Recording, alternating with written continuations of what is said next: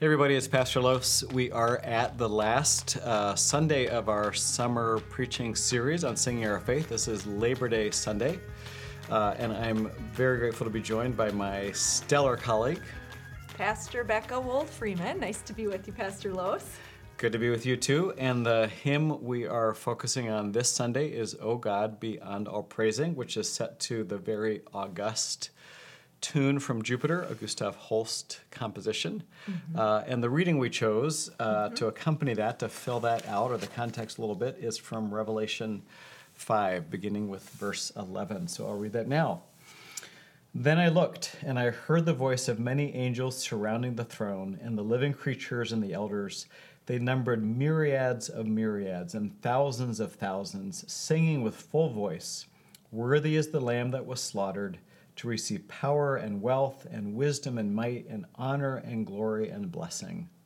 Then I heard every creature in heaven and on earth and under the earth and in the sea and all that is in them singing to the one seated on the throne and to the Lamb be blessing and honor and glory and might forever and ever. And I feel like I should end with amen. Well, the next verse does. So exactly. So we're okay. Just going to say Okay. amen. Yeah, All that's right. good. So I'm curious, as we were talking a little bit ahead of time, you Yeah. mentioned that of the three verses of this hymn, and you had some really interesting history about where this hymn and where this text came from, Yeah. and that you were particularly drawn to the first verse. So Yeah. maybe you could share a little bit of the background of where this text came from, written by a composer of the century, Yes. or the century we just moved through, Michael Perry. Perry, born in 1942. Yes. And he died in 1996, so he was young. He died suddenly.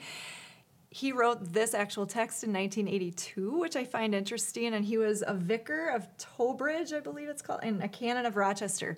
And he wrote it as a response to a call for alternative words to the song that it had been composed. It was sort of a national song for England, and they called that song "I Vow to Thee, My Country." He was asked to kind of do this to make it a more church-filled, worship-filled song. What I found very interesting is that Princess Diana had this "I Vow Thee to Country" or whatever in both her wedding, her funeral, and in a service 10 years after her funeral. So it's a very well-known song and very cherished by her.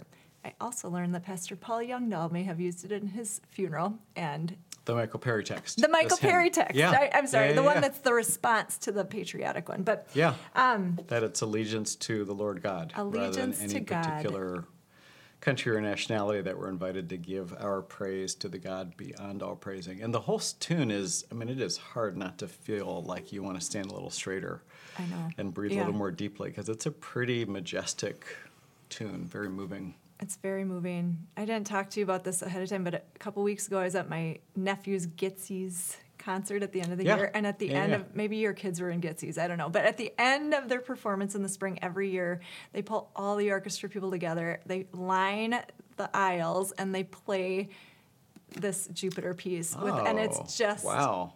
awe-inspiring. Like, I was in tears, as you can imagine. It just Yeah. kind of envelops your spirit, but the whole place in which you're worshiping. And so that was one thing we talked about. It's a very worshipful song, and I Yep. think that theme of worship is something that was lifted up in Revelation and is obviously lifted up in the words of this text. So what were some of the phrases that stuck out to you as particularly moving or meaningful? Yeah, I thought, "Oh God, beyond all praising, we worship you today." I just think simply that act of worship, or like, what is worship and why is it important? I mean, I think especially in our culture today, it doesn't seem like people always revere it as maybe would be helpful, because it helps us to recognize God is God and we are not.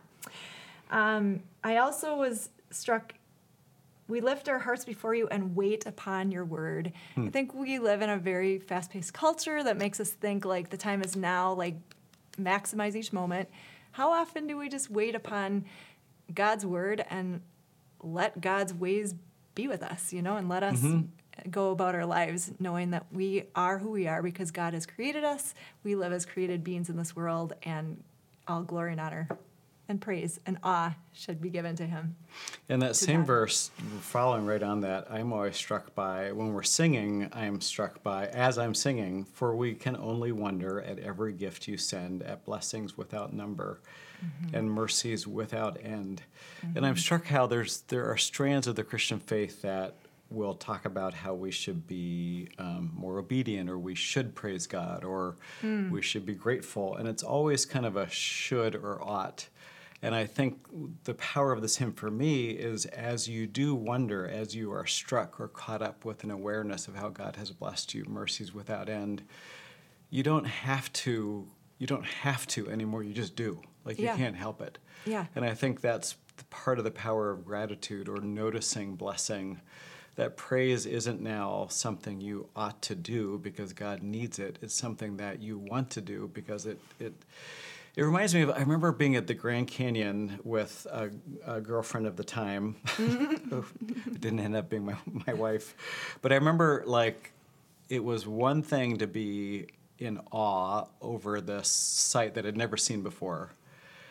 That was really cool. And what was even cooler was having someone to say it to. Like, isn't this awesome? Yeah. Like, giving voice to I like that. the wonder. Yeah. And I think that's part of what worship is. It's we aren't only caught up in a wonder, we get to say it. And saying it makes it doubly true, like more powerfully true. Yeah. And I think that's part of our experience in singing this hymn, and ideally in worship. Absolutely. I love that, Pastor Lois. I think absolutely.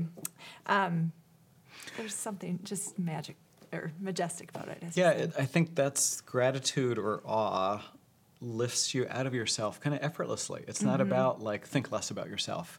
It's like, it doesn't matter as much anymore. You know, it's reflexive. It just draws you out naturally. And so you are caught up in something bigger. Yeah. And maybe that's the antidote to, like, you should not think about yourself so much. It's more like, isn't it cool to be part of something bigger than yourself? Yeah. Similar, but kind of in character a little different. You're so smart, man. I love that. No, it's true. No, it is I love all that. prompted by something you said earlier. So it's just Yeah. fun when you strike on those things. Yeah. So we often close our Gospel Unplugged with a question or two. And I thought you had named a really nice one. And so I invite you to share that with our folks. Yeah. I just simply think the question, when have you been moved in awe by God's great love for you, is something to reflect on in our everyday lives. And can be powerful. Absolutely. Yeah. And we've all had moments, like your Grand Canyon moment. We've all had those moments. So, yeah.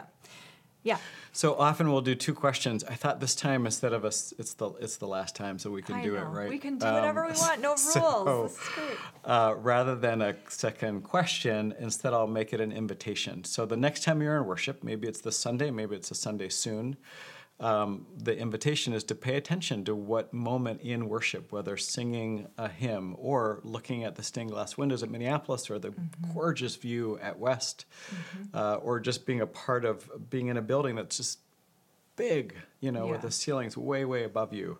The invitation to notice a sense of there's something important here. There's something awe-inspiring going on, and just to notice God's presence in that sense. I love it. So, thank you. So wherever you are, whether you're streaming or at Minneapolis or at West, we hope you have a moment where you're caught up in the grandeur of the God beyond all praising. And we will see you soon in church.